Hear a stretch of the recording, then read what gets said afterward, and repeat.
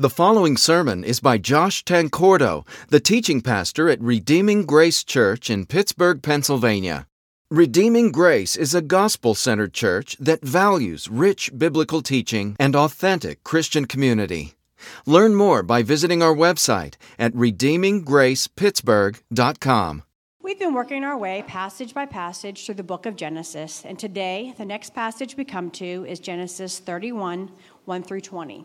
It says, "And Jacob lifted up his eyes and looked, and behold, Esau was coming, and 400 men with him. So he divided the children among Leah and Rachel and the two female servants. And he put the servants with their children in front, then Leah with her children, and Rachel and Joseph last of all. He himself went on before them, bowing himself to the ground 7 times until he came near to his brother. But Esau ran to meet him and embraced him and fell on his neck and kissed him, and they wept. And when Esau lifted his eyes and saw the women and children, he said, 'Who are these with you?' Jacob said, 'The children whom God has graciously given your servant.' Then the servants drew near, they and their children, and bowed down. Leah likewise and her children drew near and bowed down. And last Joseph and Rachel drew near, and they bowed down. Esau said, 'What do you mean by all this company that I met?' Jacob answered, 'To find favor in the sight of my Lord.' But Esau said, 'I have enough, my brother. Keep what you have for yourself.' Jacob said, 'No, please, if I have found favor in your sight, then accept my present from my hand. For I have seen your face, which is like seeing the face of God, and you have accepted me. Please accept my blessing that is brought to you, because God has dealt graciously with me, and because I have enough.' Thus he urged him, and he took it. Then Esau said, 'Let us journey on our way, and I will go ahead of you.' But Jacob said to him, 'My Lord knows that the children are frail, and that the nursing flocks and herds are a care for me. If they are driven hard for one day, all the flocks will die. Let my Lord go on ahead of his servant, and I will lead on slowly at the pace of the livestock that are ahead of me, and at the pace of the children, until I come to Seir.' So Esau said, 'Let me leave with you some of the people who are with me.' But he said, 'What need is there? Let me find favor in the sight of the Lord.' So Esau returned that day on his way to Seir, but Jacob journeyed to Succoth and built him a house and made booths for his livestock. Therefore, the name of that place was called Succoth. And Jacob came safely to the city of Shechem, which is in the land of Canaan, on his way from Padan Aram, and he camped before the city. And from the sons of Hamor, Shechem's father, he bought for 100 pieces of money the piece of land on which he pitched his tent. And he erected an altar and called it El Elohim Israel. May God bless the reading of his word."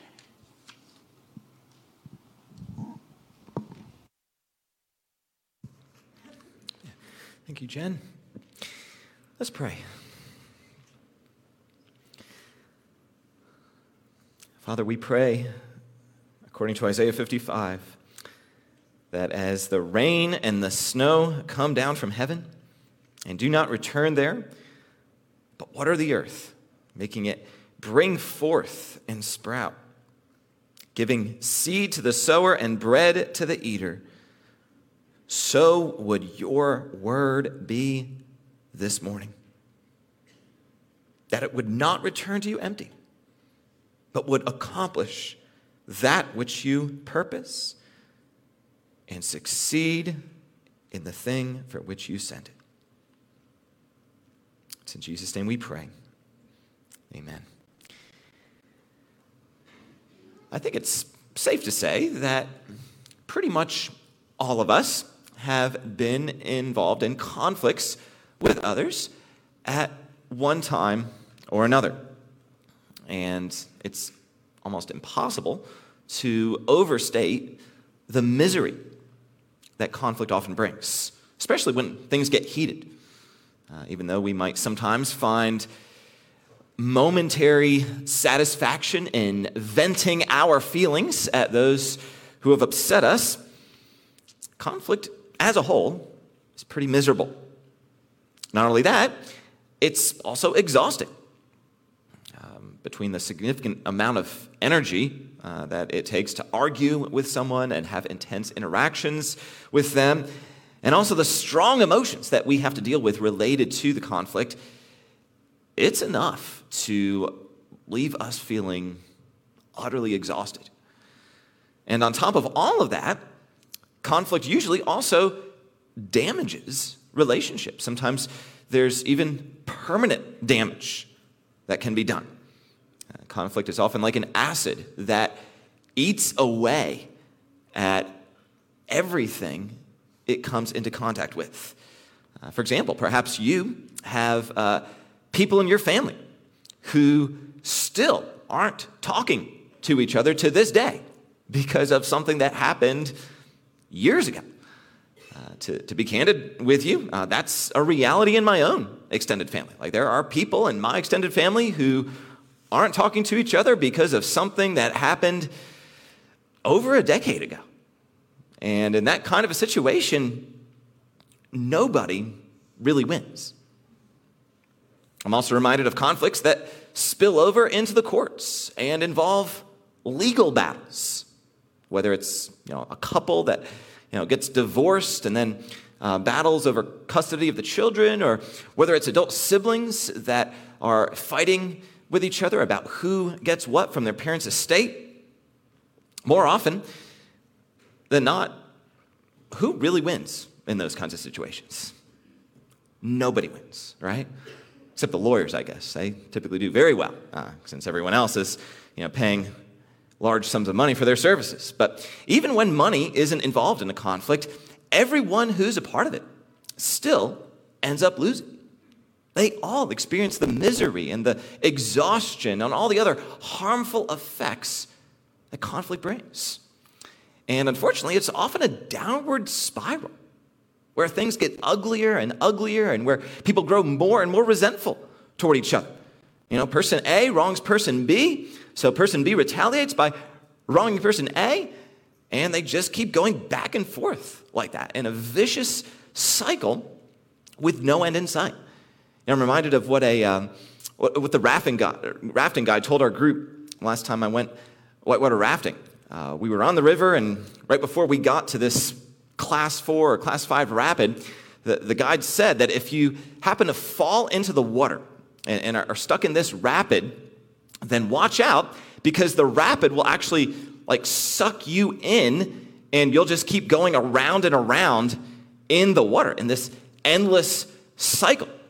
You won't be able to swim out of it. It'll trap you and just thrash you around back and forth in the water. The only way to get out of it would be to curl up into a ball, and only then would the rapid spit you out. And that's kind of the feeling of being trapped in that never-ending cycle is sometimes what it feels like to be involved in conflict. So how then can we escape that never-ending cycle and the downward spiral of interactions with others in which we sometimes feel trapped? Or to state it differently, how can we deal with conflict in a healthy way? Or even better, in a biblical way? Well, that's the subject that we'll be looking at this morning from Genesis 33. Now, to remind you of some background here, the previous chapters of Genesis record a man named Jacob essentially stealing some very valuable privileges and blessings from his brother Esau. And Esau was so furious at what Jacob had done that he actively made plans to kill him. Fortunately, Jacob was able to escape and fled several hundred miles away and stayed away for over 20 years. And during that time, Jacob became very wealthy.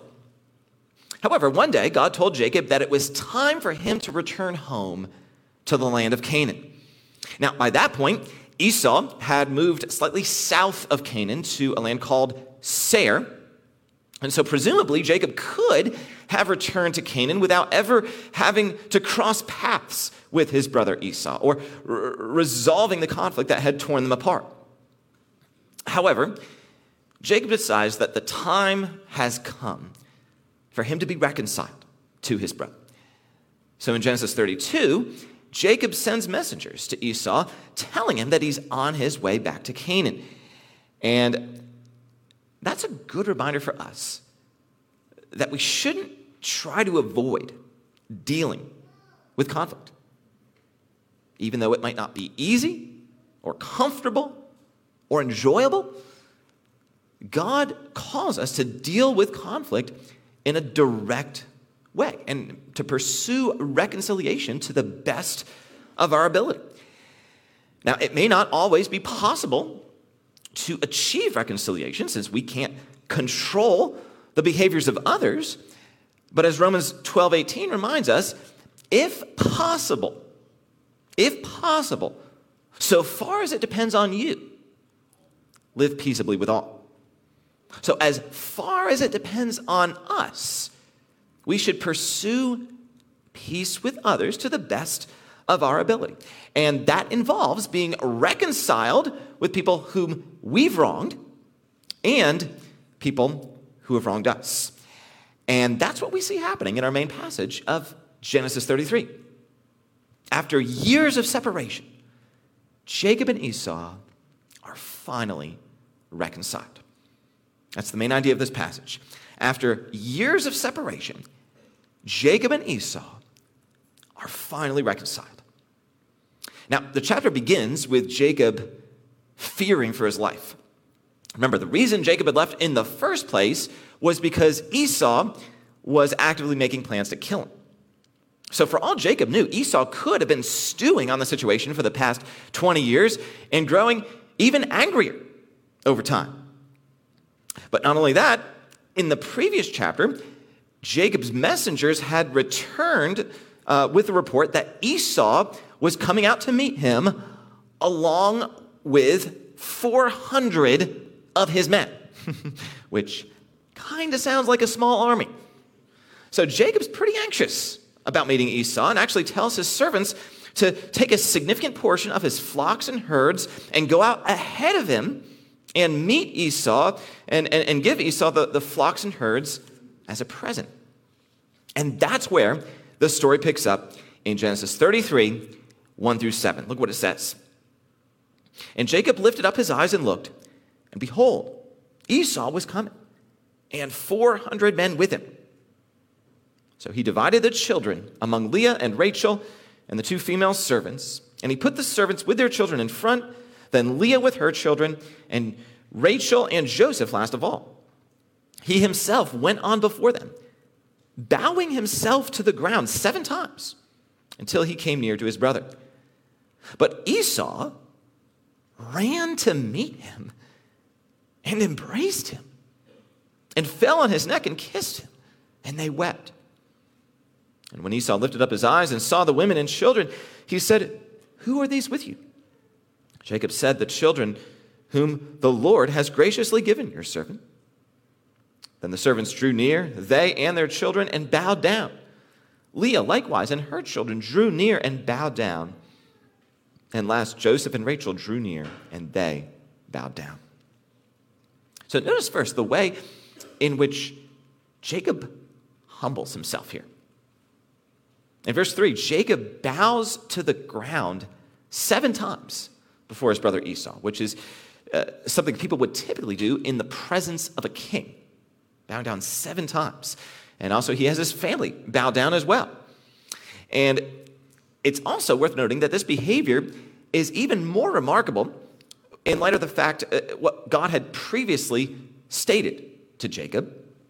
Way back in Genesis 25:23, God had said that the older shall serve the younger. That is, Esau shall serve Jacob. Not only that, but their father, Isaac, had pronounced a prophetic blessing on Jacob and said to him in Genesis 27:29, "Be Lord over your brothers, and may your mother's sons, including Esau, bow down to you." So Jacob had been chosen by God to, in a sense, be greater than his brother Esau.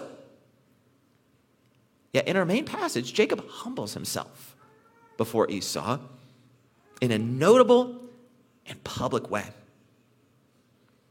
And there's a very important lesson in that approach that we don't want to miss. Reconciliation begins with humility. And that humility is required of both parties, but especially of the one who's committed the wrongdoing. They have to humble themselves before the person they've wronged and confess their sin. Look at verses 8 through 10. Esau said, "What do you mean by all this company that I met?" Jacob answered, "To find favor in the sight of my Lord." But Esau said, "I have enough, my brother. Keep what you have for yourself." Jacob said, "No, please, if I have found favor in your sight, then accept my present from my hand. For I've seen your face, which is like seeing the face of God, and you have accepted me."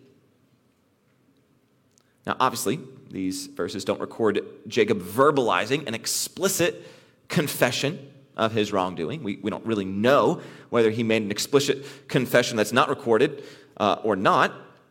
But we do at least see evidence of an implicit confession in verse 10, when Jacob marvels at how Esau has accepted him.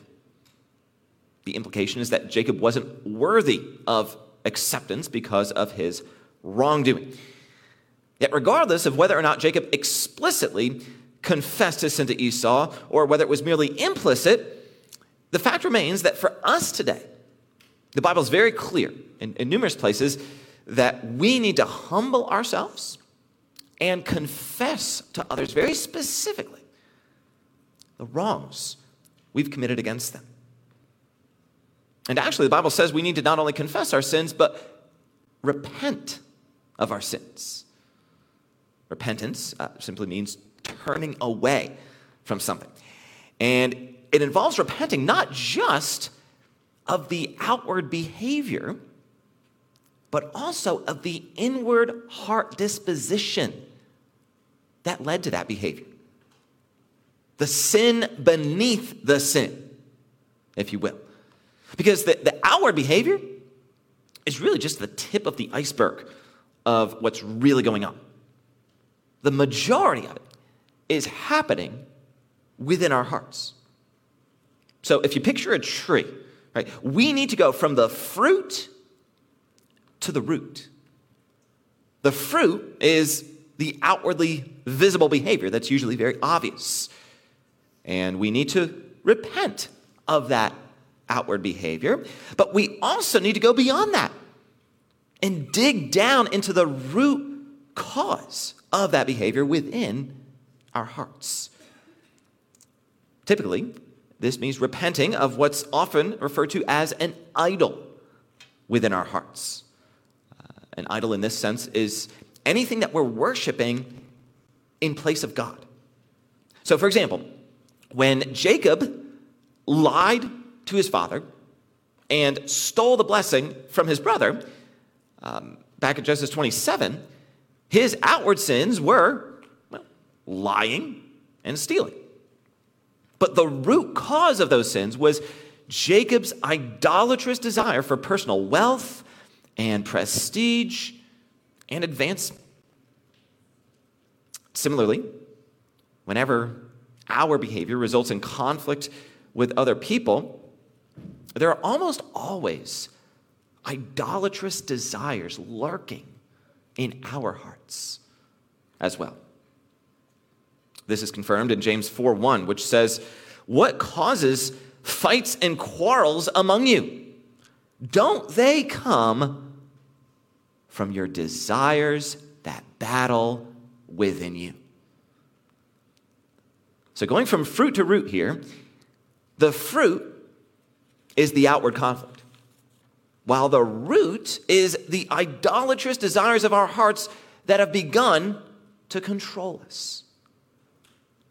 One author named Ken Sande helpfully describes how this process works in his book, The Peacemaker.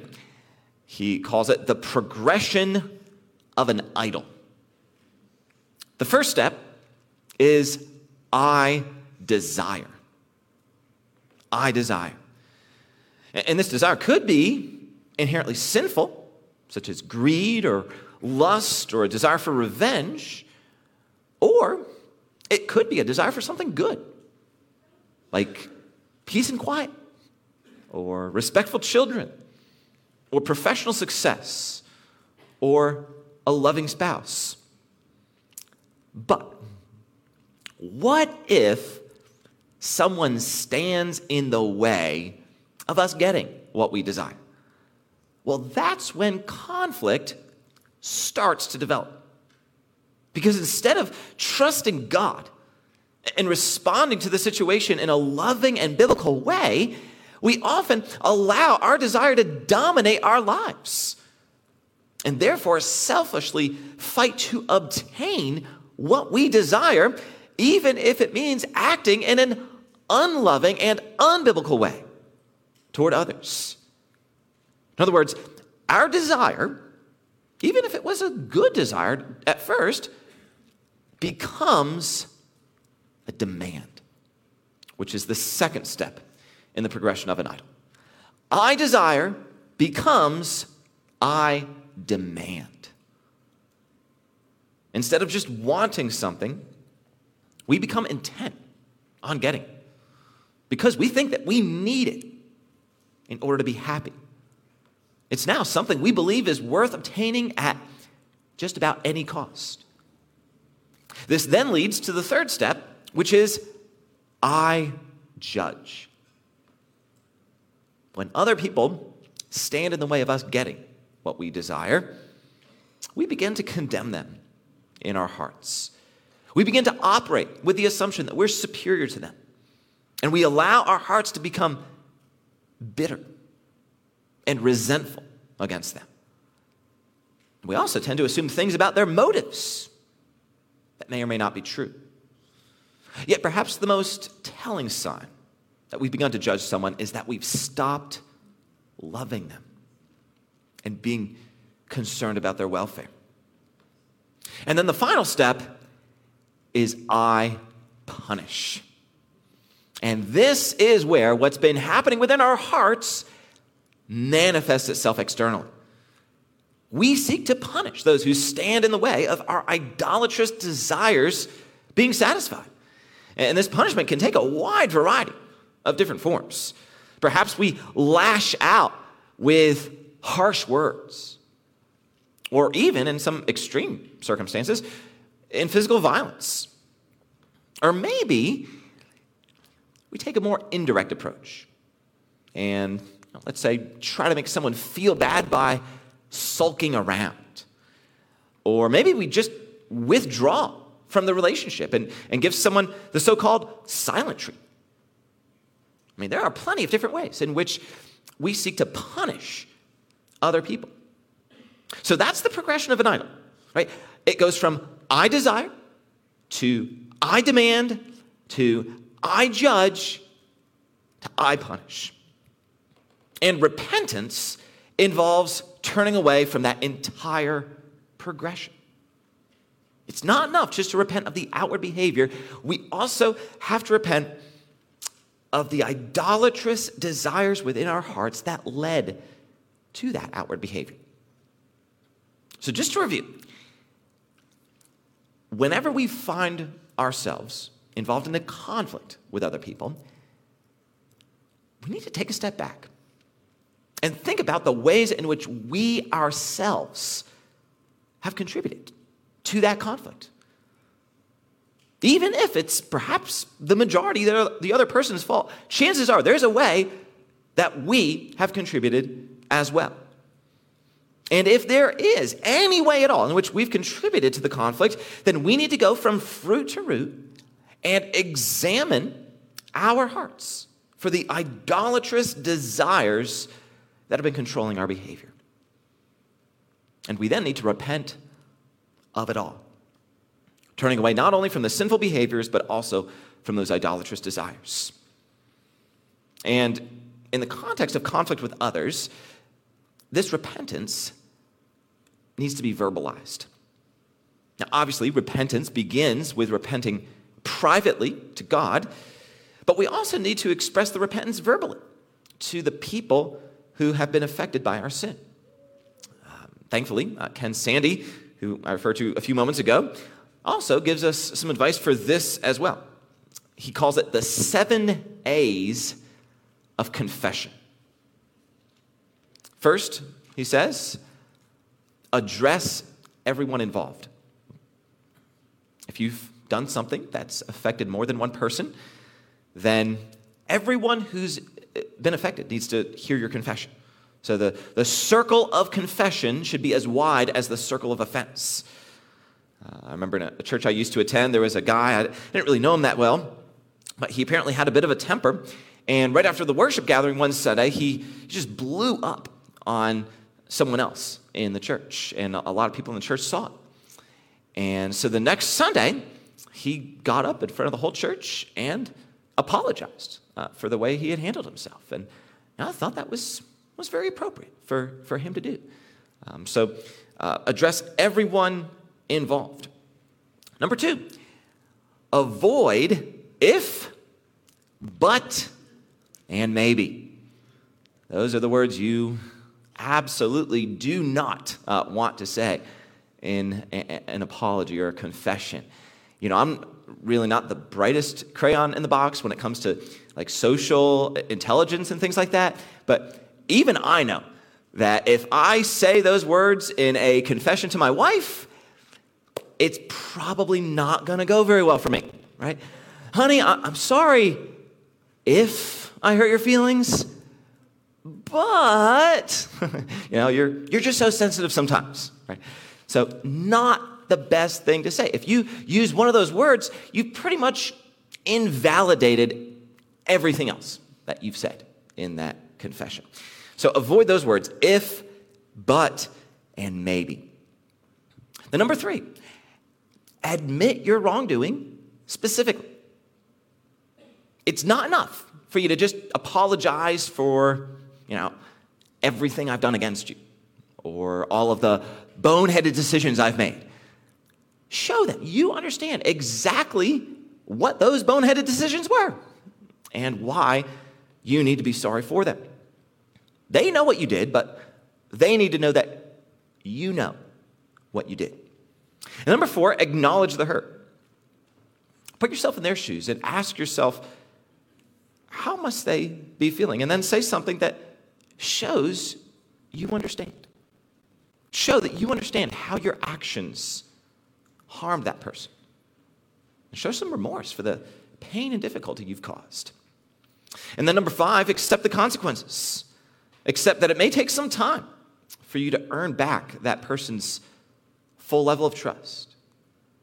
Also accept responsibility for any material damage you've done and be willing to make restitution for that, just as Jacob made restitution to Esau in Genesis 33 in the form of the material gifts he gave to Esau. Actions have consequences, and if you're really sorry, a good way to show your sincerity is by accepting those consequences. After that, number 6 is to alter your behavior. Have you ever had someone do something against you and apologize for it, but then turn around 5 seconds later and do pretty much the exact same thing? And then maybe the second offense was followed by a second apology, but then, lo and behold, it happens again. I'm guessing after 2 or 3 cycles of that, you're probably not going to take their apology very seriously. If you're really sorry, you'll change your behavior. Then finally, number 7, ask forgiveness. You need to directly and specifically ask the person's forgiveness for what you've done. Now, keep in mind that depending on how serious the offense was, it may take some time for them to be ready to forgive you. In the book of Genesis, Esau certainly wasn't ready to forgive Jacob right when Jacob stole the blessing from him. Right? He was plotting Jacob's demise, in fact. But I guess after he had a 20-year cool-down period, he was finally ready. Now, hopefully, it doesn't take anywhere close to 20 years for someone to be willing to forgive you. That's actually not pleasing to God at all. That would be a sin in itself by remaining bitter for that period of time. But it's very reasonable for someone to need a little bit of time, at least, before they're ready to forgive. And so for a more significant offense, don't expect someone to be ready to fully forgive you and move on with life 5 seconds after you ask. But you do need to ask. And that leads us to something else we see in Genesis 33, related to conflict resolution, that's very important for us to discuss. So, up until now, we've been focusing on what to do in the aftermath of our own sins. But there's also plenty to learn here about responding to the sins of others, and specifically to the ways they've sinned against us. According to Genesis 33, our ultimate response to people who have sinned against us is to forgive them. That's what it needs to be, to forgive them. In fact, I'd say this is probably the most significant thing that we see in this chapter. The forgiveness Esau extends to Jacob here is both unexpected and pretty remarkable. In verse 4, we read about the first thing Esau does when he sees his brother Jacob. It says, but Esau ran to meet him and embraced him and fell on his neck and kissed him, and they wept. In spite of everything Jacob had done against Esau, most of which was permanent and couldn't be undone, Esau demonstrates an incredible willingness to forgive Jacob without any harsh words or attempts to get even or anything. He even tries to convince Jacob to keep the gifts he had brought in order to make restitution.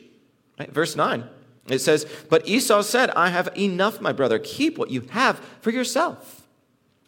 And that disposition is a wonderful example for us. God calls us to forgive other people. In fact, he commands it. So what exactly then is forgiveness? What does it mean to forgive someone?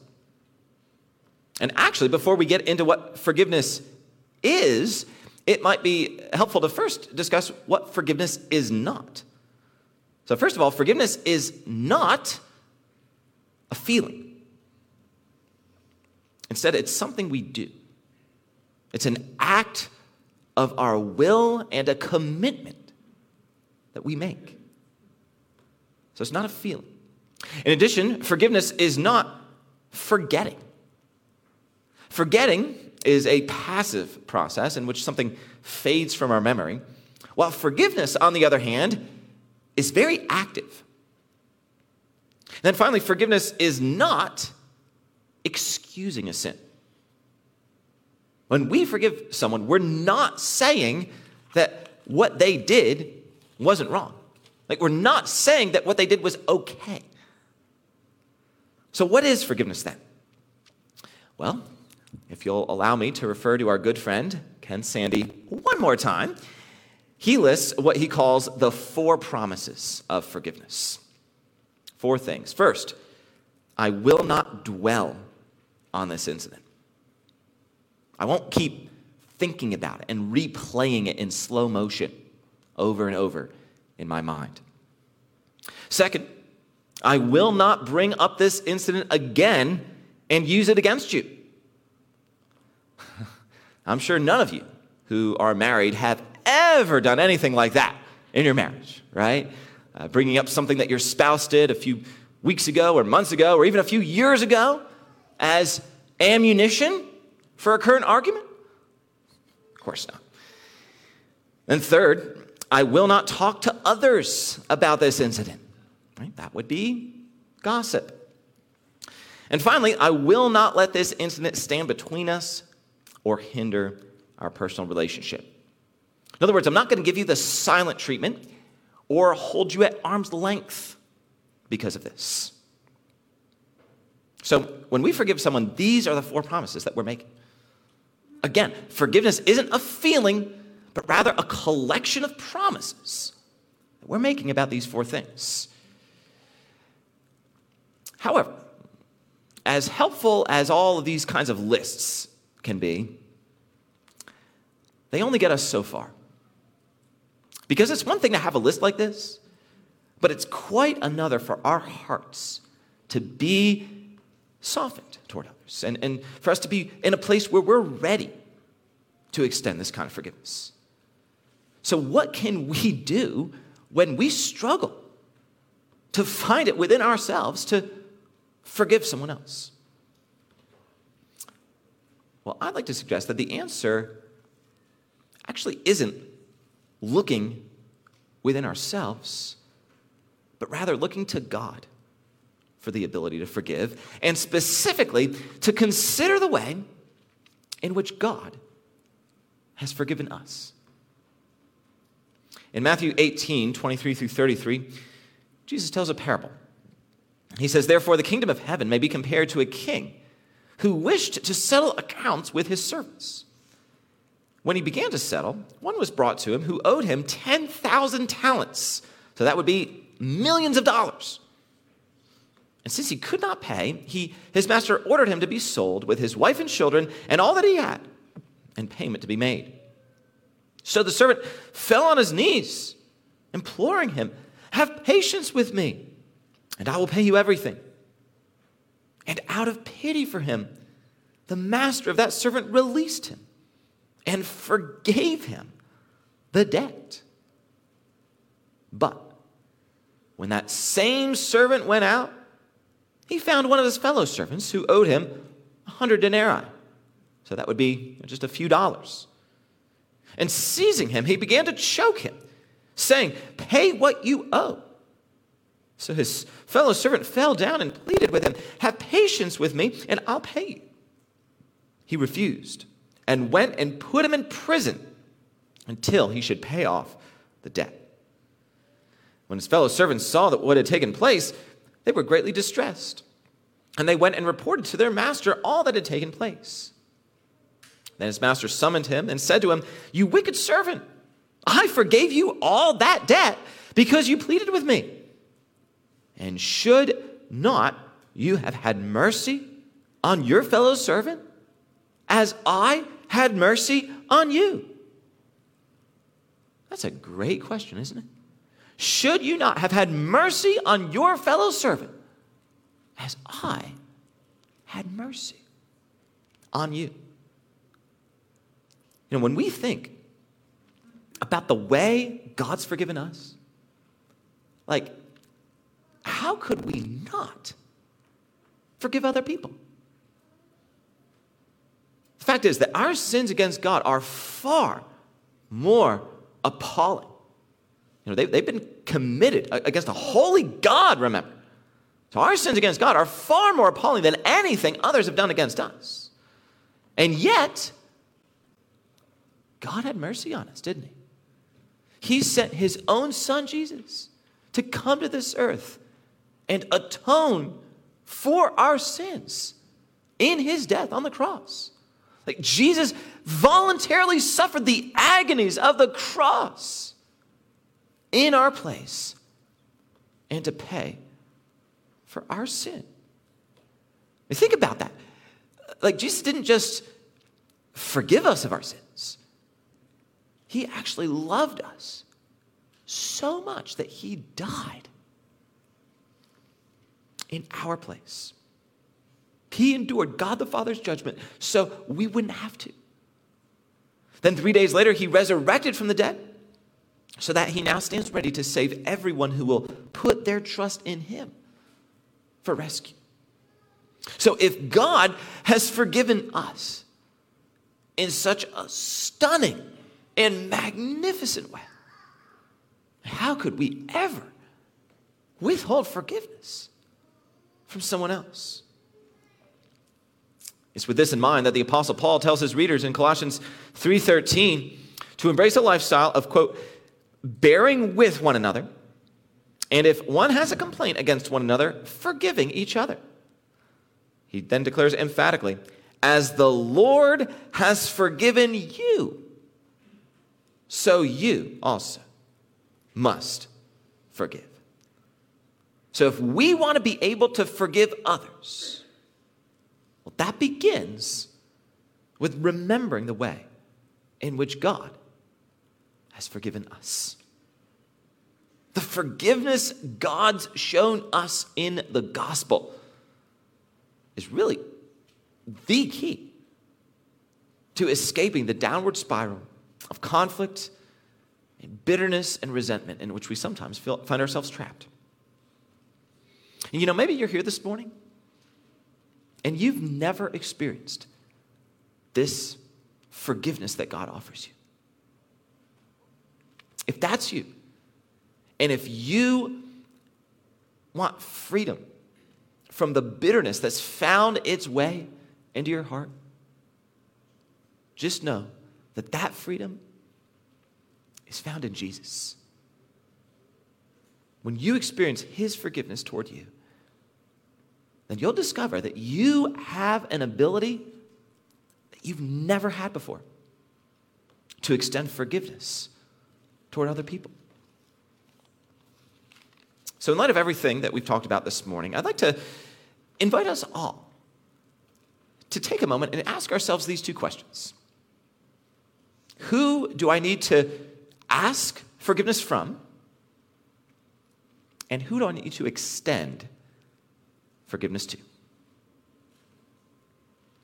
Who do I need to ask forgiveness from? And who do I need to extend forgiveness to?